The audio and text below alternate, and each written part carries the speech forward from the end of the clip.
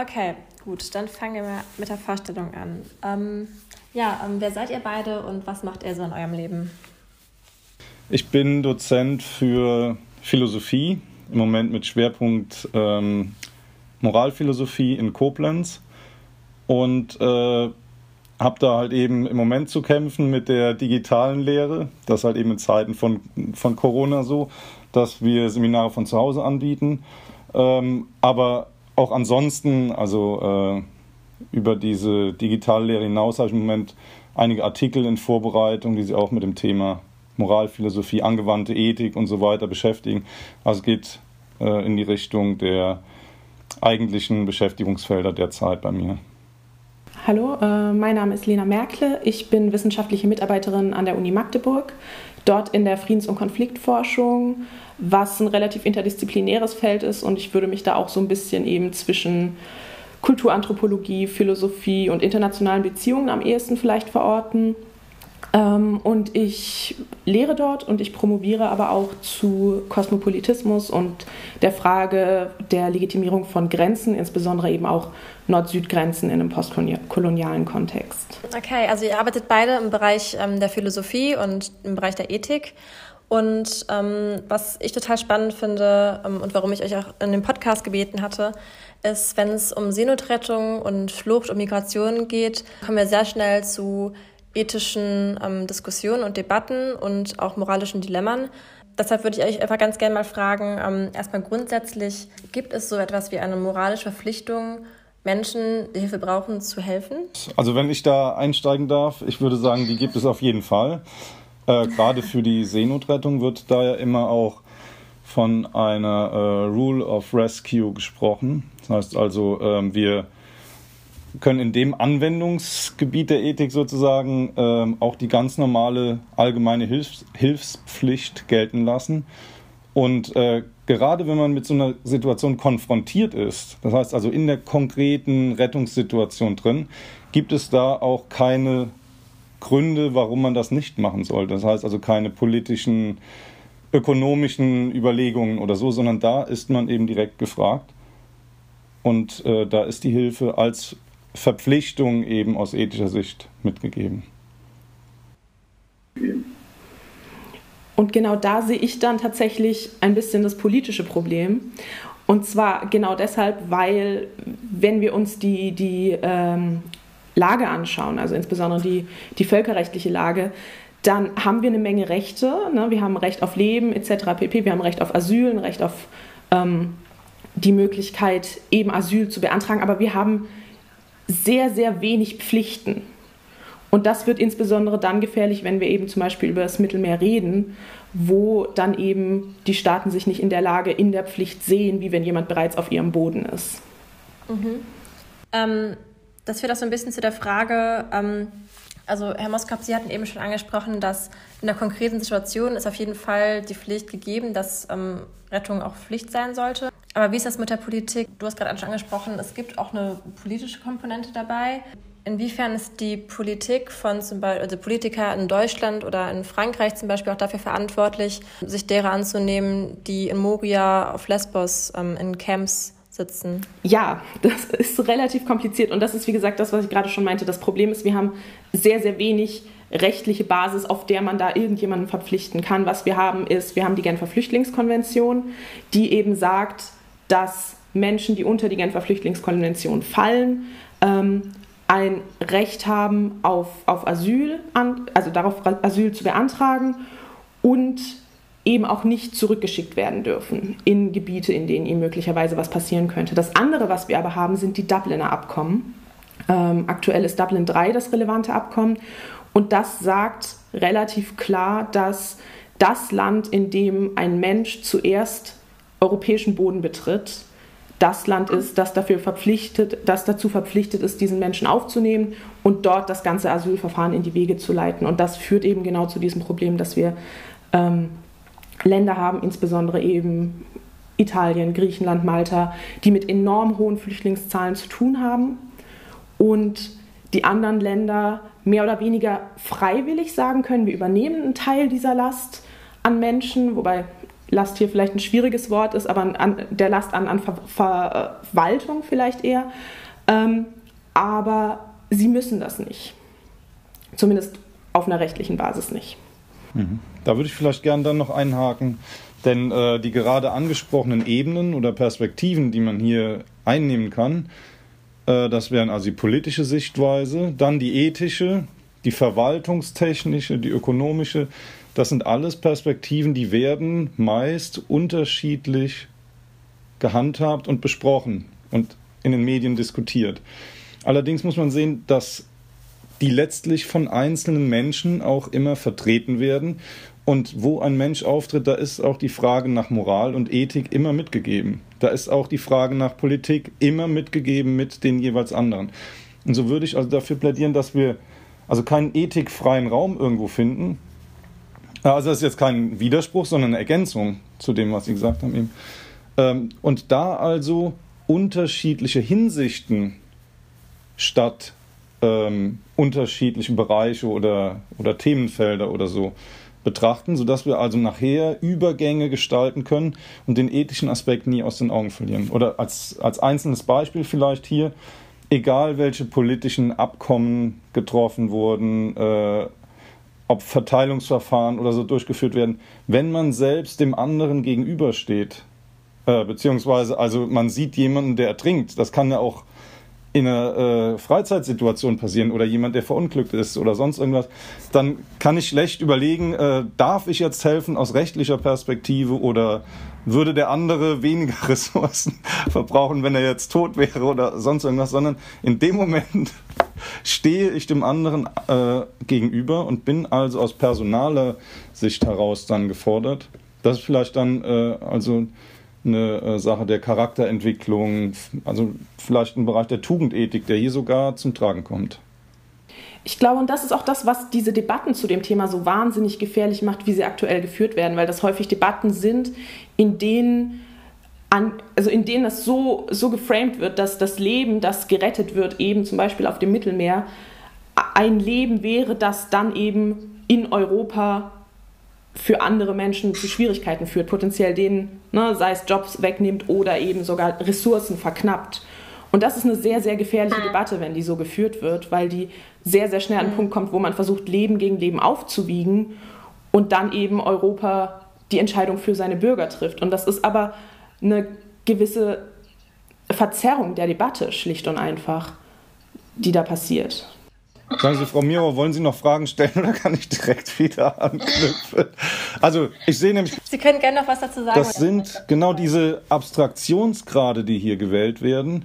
Das heißt also aus einer Person, die mir gegenüberstehen könnte oder so wird, auf der abstrakten Ebene dann eine Zahl, werden Prozentzahlen oder irgendwelche Güterverteilungen oder so erstellt. Und das sind Konstruktionen, die nicht falsch sind oder nicht weniger nützlich sind oder so als der andere Bereich, sondern es ist eine andere Hinsicht auf dieselbe Situation und das müssen wir uns klar machen, denke ich. Also es ist kein Entweder-Oder, sondern es geht immer auch mit in die Ethik rein. Und da also will ich denjenigen sehen, der vorher irgendeine Zahl berechnet hat und dann aber dem anderen gegenübersteht und nicht hilft. Ja. Wir hatten eben schon das Dublin-Abkommen angesprochen und generell über ethische Verpflichtungen gesprochen. Das heißt, wenn wir jetzt sehen, okay, die Länder, die Grenzstaaten sind überfordert mit der Aufnahme von Fliehenden, dass Malta einfach auch platztechnisch einfach nicht für alle Menschen sorgen kann und Griechenland, Lesbos auch überfüllt sind, gibt es da trotzdem, also trotz politischer Abkommen, nicht so etwas wie eine ethische Verpflichtung für die Sicherung von Fluchtwegen? Zum Beispiel, also es gibt ja gerade bei Aktivisten schon lange die Forderung nach Safe Passages, also nach sicheren Fluchtwegen. Wie sieht das ethisch aus? Müsste es da nicht eine Verpflichtung geben, dass da etwas beigesteuert wird?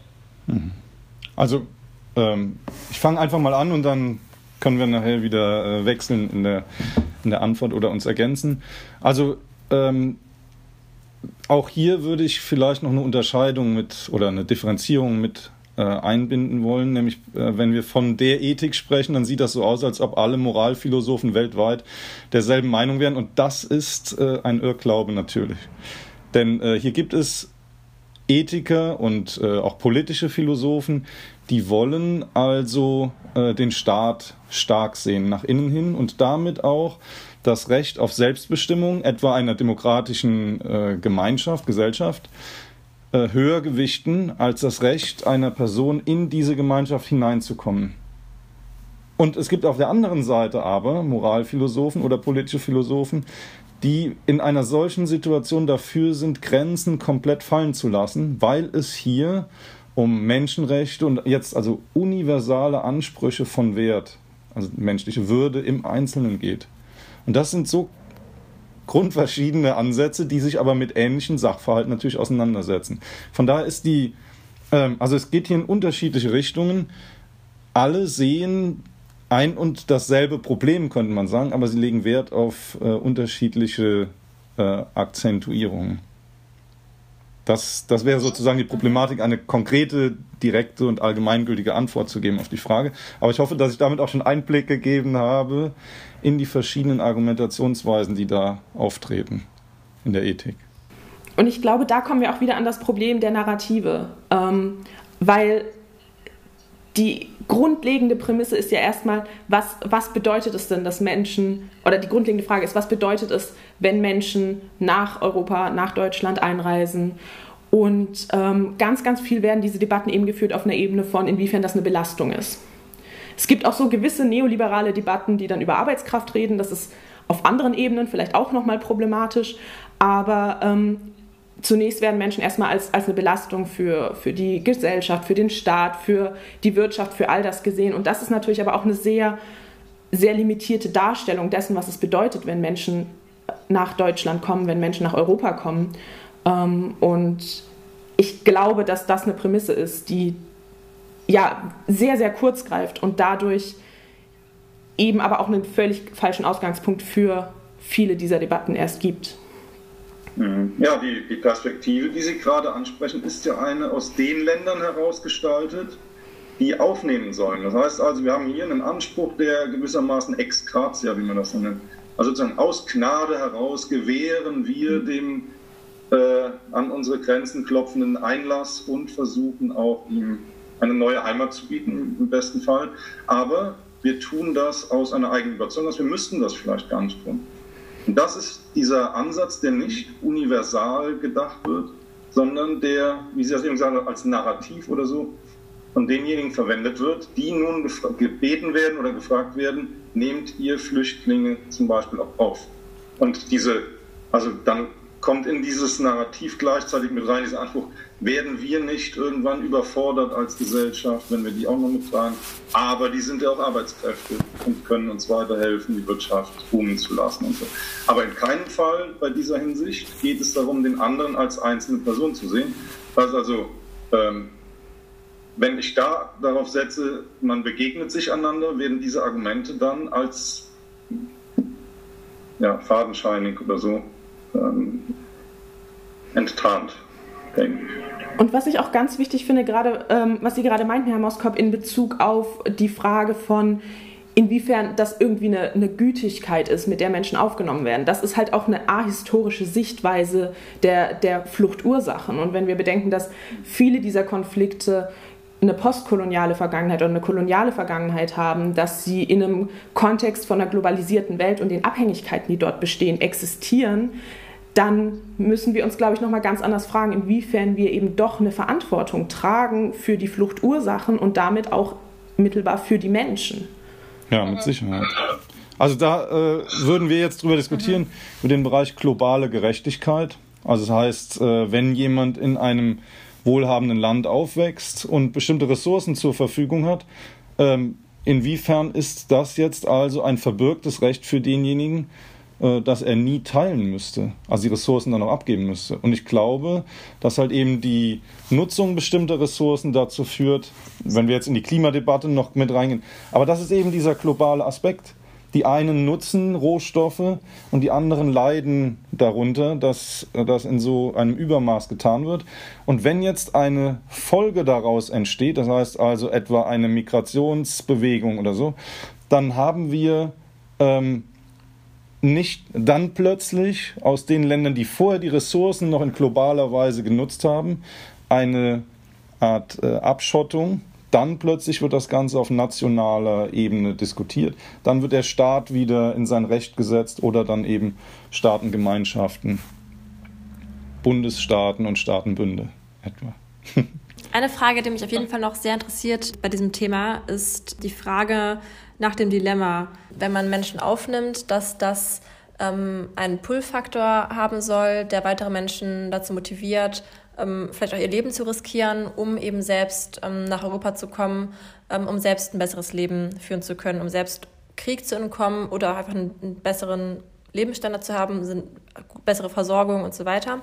Ich habe dazu letztens ein Interview mit dem außenpolitischen Sprecher von der CDU geführt und er ist zum Beispiel der Auffassung gewesen, dass vor allem Griechenland danach agiert, dass Lesbos und so weiter gar kein Interesse daran hat, die Camps menschenwürdiger zu gestalten, um eben weitere Menschen davon abzuhalten, überhaupt von der Türkei nach Griechenland zu kommen und insofern einerseits Leben zu retten, weil sie gar nicht erst die Überfahrt wagen, zum anderen eben auch zeigen, also zum anderen eben Europa natürlich auch abschotten, dadurch, dass eben nicht so viele Menschen nach Europa einreisen können. Wie ist das ethisch zu betrachten?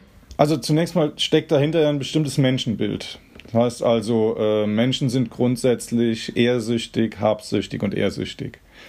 Und sie versuchen, sobald sie eine Möglichkeit sehen, ihre Machteinflüsse, ihren Wohlstand zu vermehren, dann auch zuzugreifen. Und zwar ohne auf die anderen zu achten. Also man geht hier von einem egoistischen Bild aus und sieht gar nicht, dass wir, wenn wir von Flüchtlingen erstmal sprechen, man muss ja dann nochmal Flüchtlinge und Migranten unterscheiden erstmal in der Hinsicht.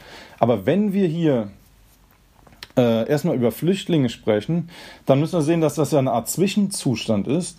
Also man flieht vor etwas und hofft, woanders etwas zu finden. Also es wäre hier auf der einen Seite die Betrachtung von Ursachen und Gründen, die dort auftreten, wo derjenige herkommt, der flieht. Und das meist ohne Zutun der Person selbst.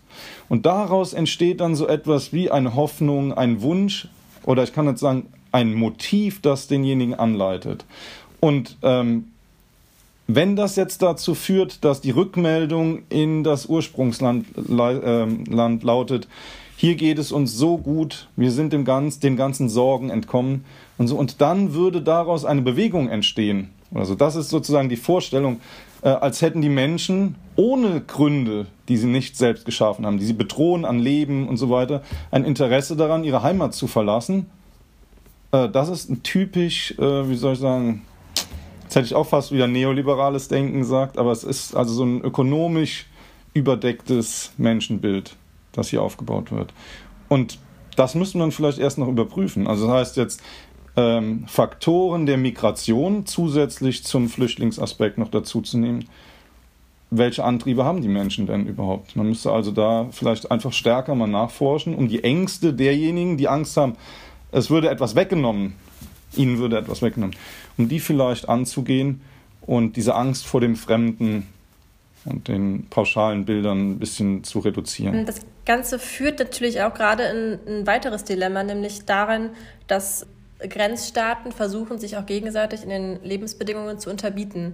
Das heißt, kein Land will das Land sein, das die besten Lebensbedingungen bietet. Das heißt, Lesbos hat auch kein Interesse daran, unbedingt Moria zu einem auszubauen und eine bessere Versorgung der Menschen anzubieten. Währenddessen die Türkei selbst letztens einige Menschen aus Syrien Bussen an die Küste gefahren hat, damit die Türkei verlassen. Und im Endeffekt ist halt die Frage, wo soll das hinführen, so? Und wie ist es auch ethisch zu bewerten? Ist es hinnehmbar oder vielleicht auch nicht, dass diese Situation gerade entsteht und wie könnte man die Situation auch wieder auflösen? Vielleicht müssen Sie gleich nochmal was zu dem Thema hinnehmbar sagen.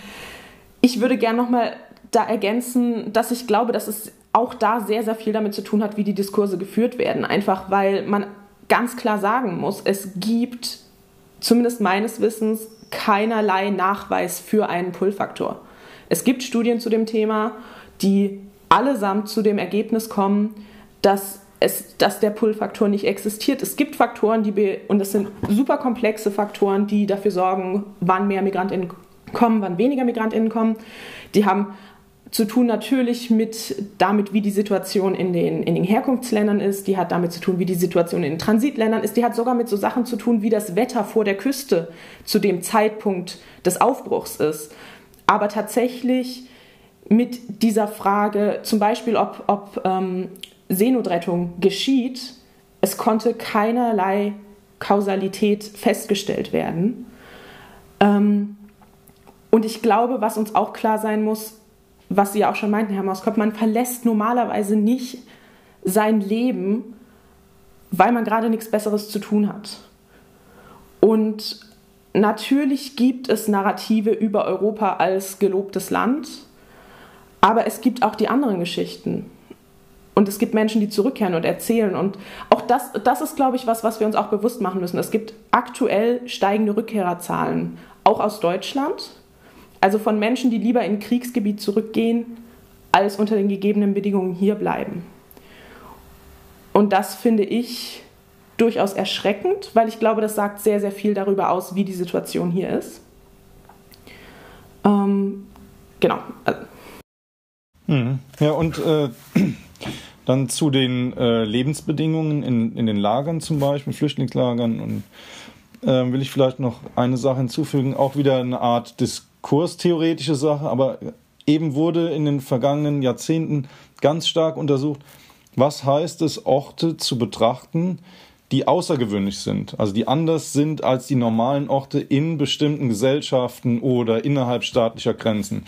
Und da wurden eben etwa Intensivstationen untersucht, da wurden Flughäfen untersucht, weil man da ja sozusagen auch nur auf dem Sprung ist, aber auch und vor allem das Lager, ich denke an Giorgio Agamben, der versucht, oder der sogar behauptet, das Lager ist das Bild des 20. Jahrhunderts.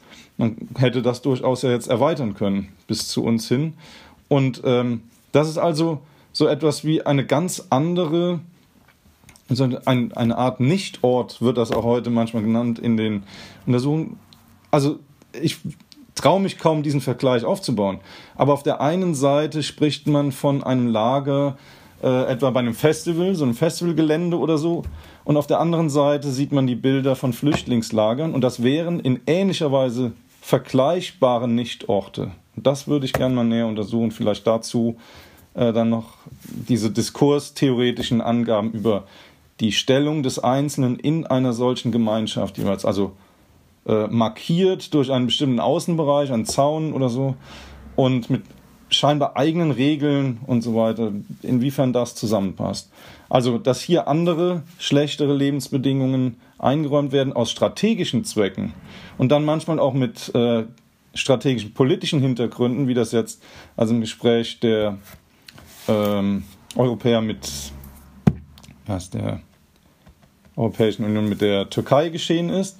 Da also in diesen strategischen politischen Abwägungen wird nochmal deutlich, dass ein Lager ein Mittel zu einem bestimmten Zweck ist. Also eingegrenzt in einen bestimmten Raum oder Rahmen oder so. Und das wäre sozusagen ein eigener Diskurs. Wir könnten sogar sagen ein Dispositiv, also Machtfaktoren, die hier spürbar werden durch das Vorhandensein eines solchen Nichtortes.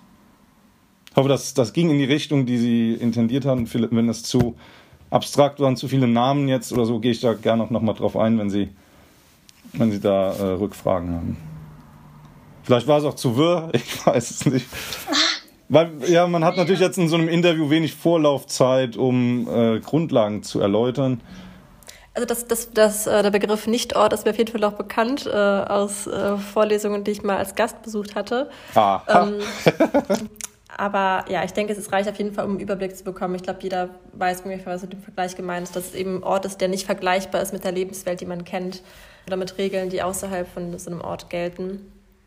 Ist im Gefängnis ja sicherlich auch zum Beispiel ähnlich. Dann, wenn wir nochmal zurück zu dem Thema gehen, generell Seenotrettung, eigentlich gibt es da vielleicht eine ethische Verpflichtung zu. Es gibt verschiedene Positionen, die man da einnehmen kann. Es gibt das Mythos vom Pull-Faktor, was hier gerade eben schon erklärt worden ist oder auch widerlegt worden ist. wie steht man jetzt dazu, wenn Seenotrettung nicht nur nicht durchgeführt wird, sondern sogar kriminalisiert wird? Also wir hatten jetzt in den vergangenen Jahren ja oft den Fall, dass bei Carola Rakete zum Beispiel oder bei der Juventa 10 oder auch bei Lifeline immer wieder die Crews angeklagt worden sind, die Seenotrettung betrieben haben. Und das von den Staaten, die eigentlich selbst Seenotrettung betreiben müssten oder früher sogar betrieben haben. Welche Positionen gibt es dazu? Ist das irgendwie, gibt es da eine ethische Erklärung für? Kann man das überhaupt moralisch auch irgendwie rechtfertigen? Oder welche Strategie steckt da so hinter? Ich weiß auch nicht, ob Sie darauf hinaus wollen oder ob Frau Merkle da nochmal antworten sollte. Sonst, also etwa, es gibt ja nicht nur politisch eingesetzte, sondern eben auch private Aktionen, die zur Seenotrettung dienen sollen. Aber schauen wir uns mal die militärisch inspirierten Boote an, die dort patrouillieren. Das heißt also, wir schauen in eine Art Militärethik hinein und müssen Folgendes feststellen. Es gibt also bestimmte Prinzipien und Richtlinien, die eingehalten werden sollen, aber im konkreten Fall der Seenotrettung gilt hier die direkte Hilfspflicht. Das wollte ich am Anfang, glaube ich, auch schon ein bisschen hervorheben. Darüber hinaus ist dann die Frage, was machen wir mit den Geretteten? Welchen Hafen laufen wir an? Und in dem Moment also wird von einigen Politikern, es gibt ja ganz unterschiedliche Formate der Patrouillen und der Schiffe, die auf dem Mittelmeer unterwegs sind. Das heißt also auch verschiedene Aufgaben, die hier verteilt wurden. Das ist Teil einer Verpflichtung, die zum Beispiel militärische Boote haben, die auch Frontex zum Beispiel natürlich zu gewissen Handlungsweisen verpflichten. Aber in der konkreten Situation steht die Hilfspflicht doch über allem. Die Problematik beginnt dann eher bei der Aufnahme der geretteten Personen.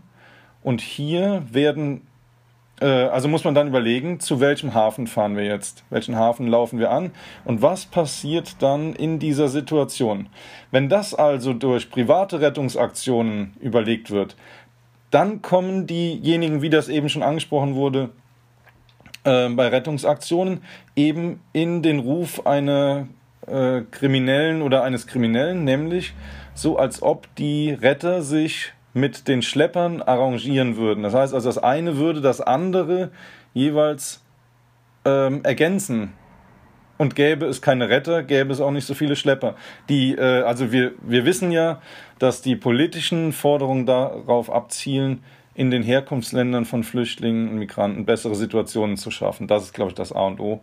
Und auf der anderen Seite aber, wenn es dann darum geht, an bestimmte Grenzen anzulaufen, sieht man, dass hier staatliche Hoheitsgebiete und staatliche Hoheit in den Fragen der Ethik auch entscheidend sind, auch wenn das nicht an konkreten Personen festgemacht werden kann. Da sehe ich dann halt eben wieder ein Problem. Also der Staat ist nicht in dem Sinne eine ethische Person oder so, die ich dann zur Verantwortung ziehen könnte.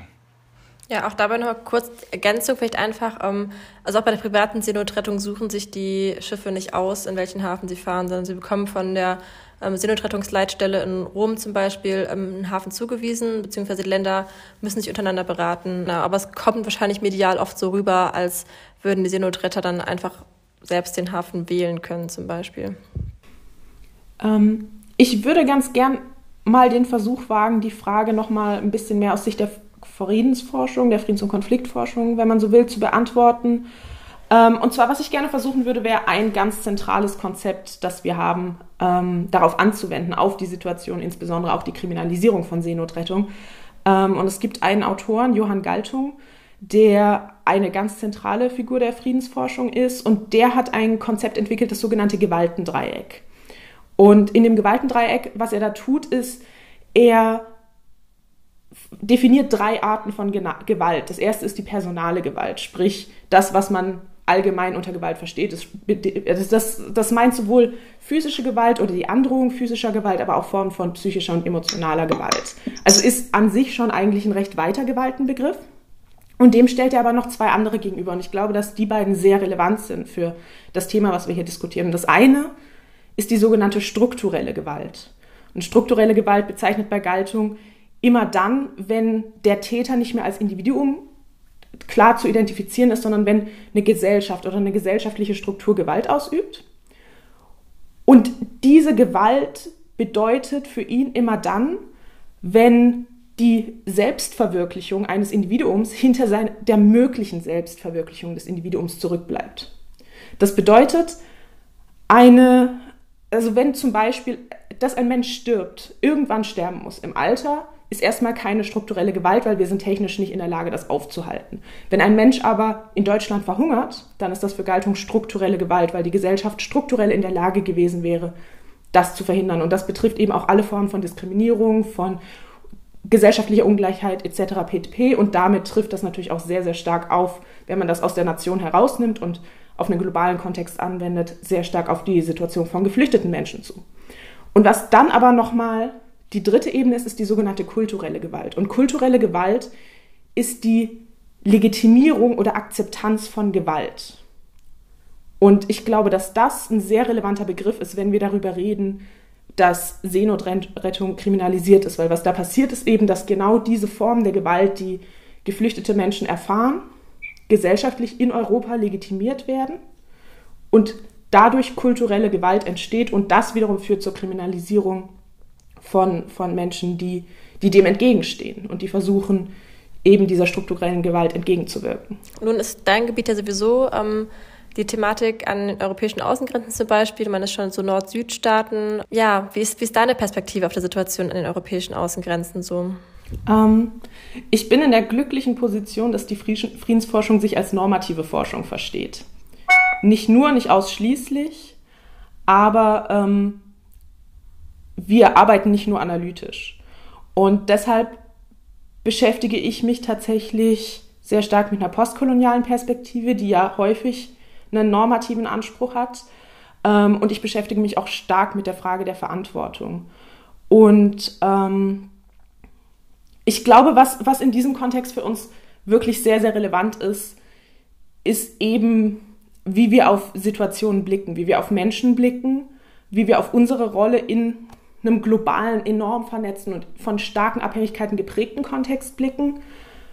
Und insbesondere, wenn man aus der postkolonialen Theorie darauf blickt, dann werden immer wieder eben so bestimmte Bilder sichtbar, wie wir über geflüchtete Menschen oder per se über nicht westliche, nicht europäische Menschen reden, Menschen, die aus dem globalen Süden kommen, nicht aus dem globalen Norden kommen. Und das wird ganz, ganz schnell, geht das in eine von zwei Richtungen. Und das eine ist hilflose Opfer. Das sind Menschen, die uns brauchen, die ohne uns nicht handlungsfähig sind. Und das ist übrigens ein Narrativ, das insbesondere auch dann, wenn man eigentlich eher geneigt ist zu sagen, wir sollten die Grenzen öffnen etc. pp., ist das ein Narrativ, wo man, glaube ich, sehr aufpassen muss, dass man da nicht reinkommt, sondern dass man den Menschen nicht auch ihre Individualität und ihre emanzipierte Identität abspricht, eben weil das auch historisch gesehen eine der Legitimationen des Kolonialismus war. Und die andere Richtung, in die es geht, ist eben die der gefährlichen Täter. Ne? Das sind die Feindbilder, die auch in den Kolonialismus zurückgehen. Und das sind Bilder, wenn man sich so die großen Klassiker des Postkolonialismus anguckt, Edward Said, Stuart Hall, all die schreiben sehr, sehr stark über diese Dichotomie, die da entsteht. Und dass wir sehr stark in unseren Narrativen über Menschen, die nach Deutschland kommen wollen, die nach Europa kommen wollen, in einer dieser zwei Kategorien sprechen. Und ich glaube, das ist eine sehr gefährliche Vereinfachung. Und ja, die Menschen ihre Persönlichkeit, ihre Individualität nimmt und eben auch ihre Gründe. Und ja, ich glaube, das ist ein sehr, sehr wichtiger Punkt. Und ich glaube, es spricht auch für sich, dass wir hier gerade auch 3 weiße deutsche Menschen sind, die diese Debatte führen. Und ich glaube, das ist häufig das Problem, dass die Debatten sehr viel mehr über Menschen als mit Menschen geführt werden. Ja, ich glaube, da kann ich auf jeden Fall zustimmen. Was ich auch noch spannend finde, du hast gerade schon gesagt, dass die Friedens- und Konfliktforschung vor allem eine normative Ausrichtung auch hat. Gibt es dann von der Seite aus irgendwelche Lösungsansätze oder Forderungen oder Schlüsse, die sich daraus ziehen lassen, aus den Ergebnissen von diesem Bereich zum Beispiel? Also wie gesagt, ja, wir haben eine normative Ausrichtung, die ich sehr genieße. Die wird, je stärker auch die angelsächsische Friedens- und Konfliktforschung präsent wird, immer ein bisschen kleiner, aber es gibt sie noch. Und ja, klar, es gibt diverse Möglichkeiten, aber das sind tatsächlich ähnliche wie die auch in den öffentlichen Diskursen vorkommen. Und die gehen von Sachen wie, wir müssen die Möglichkeit auf Asylanträge verbessern, sprich, es sollte möglich sein, in deutschen Botschaften in entsprechenden Gebieten Asyl vor Ort beantragen zu können, sodass die Leute gar nicht erst die Notwendigkeit haben, diesen gefährlichen Fluchtweg auf sich zu nehmen, sondern in dem Land vor Ort quasi eine Prüfung ihres Falles haben können und dann im Idealfall in ein Flugzeug steigen und sicher einreisen. Das ist so eine Möglichkeit, die es gibt. Natürlich die Frage der sicheren Häfen ist auch eine, die diskutiert wird. Die Debatten gehen bis hin zu eben auch Ideen von Grenzen komplett abbauen, Grenzen komplett öffnen, mit allem, was da dazwischen so vorkommt. Aber natürlich wird genauso diskutiert, was können Staaten abpuffern, wie viel Verantwortung tragen wir, welchen Preis müssen wir zahlen, welchen Preis können wir zahlen. Und ich glaube, eine ganz andere Frage ist immer noch, welcher Preis, abgesehen von der moralischen Frage, ist einer, den die Gesellschaft bereit ist zu zahlen. Weil das natürlich dann immer das Problem ist, dass selbst wenn wir plötzlich einen Stab an PolitikerInnen hätten, die sagen würden, okay, wir sind bereit, den Lebensstandard in Deutschland enorm runterzufahren und entsprechend Mittel zu verteilen, Menschen reinzulassen, was auch immer, dass das potenziell nichts ist, was von der Gesellschaft mitgetragen wird. Das heißt, wir reden hier auch über eine Frage von Bildung, von politischer Bildung und eben auch von ethisch-moralischer Bildung. Insofern, welche Gesellschaft wir in Zukunft sein wollen. Ja, herzlichen Dank euch beiden für die vielen Antworten und für das Interview. Ihr habt am Schluss jetzt immer noch mal Zeit, jeder für sich auch ein Fazit zu ziehen, wo ihr vielleicht noch mal Sachen sagen könnt, die ihr im Interview noch nicht wirklich unterbringen konntet, wo ihr denkt, das wäre noch wichtig zu ergänzen. Ja, Herr Moskopp, wollen Sie da beginnen? Ja, also ich würde gerne nochmal auf die Situation der Ethik insgesamt eingehen, aber ich weiß nicht, wie viel Zeit ich jetzt tatsächlich am Ende habe. Denn was mir wichtig ist, dass aus der Moralphilosophie heute heraus eher die Debatten untereinander, also der Moralphilosophen untereinander bekannt sind, wobei mir aber wichtig ist, so eine Art lebendige Erkenntnis in den Vordergrund zu stellen. Das heißt also, wenn man Probleme sieht und auch Lösungen als Einsicht formuliert hat, ist in der aktuellen Moralphilosophie immer die Frage, wie komme ich von da aus in die Anwendung hinein? Also wie kann ich mich selbst motivieren zu spenden, wenn ich vorher bestimmte Bilder im Fernsehen gesehen habe über Rettungsaktionen, gekenterte Schiffe oder sonst irgendwas. Und das lebendige Erkenntnis würde ich dann das nennen, bei dem also eine Erkenntnis über die Situation gewonnen wird, die automatisch auch mit motiviert. Und für die Begründung solcher ethischer Positionen neige ich eben selbst auch zu so einer westlichen Sichtweise, was mir immer wieder deutlich wird in solchen Debatten.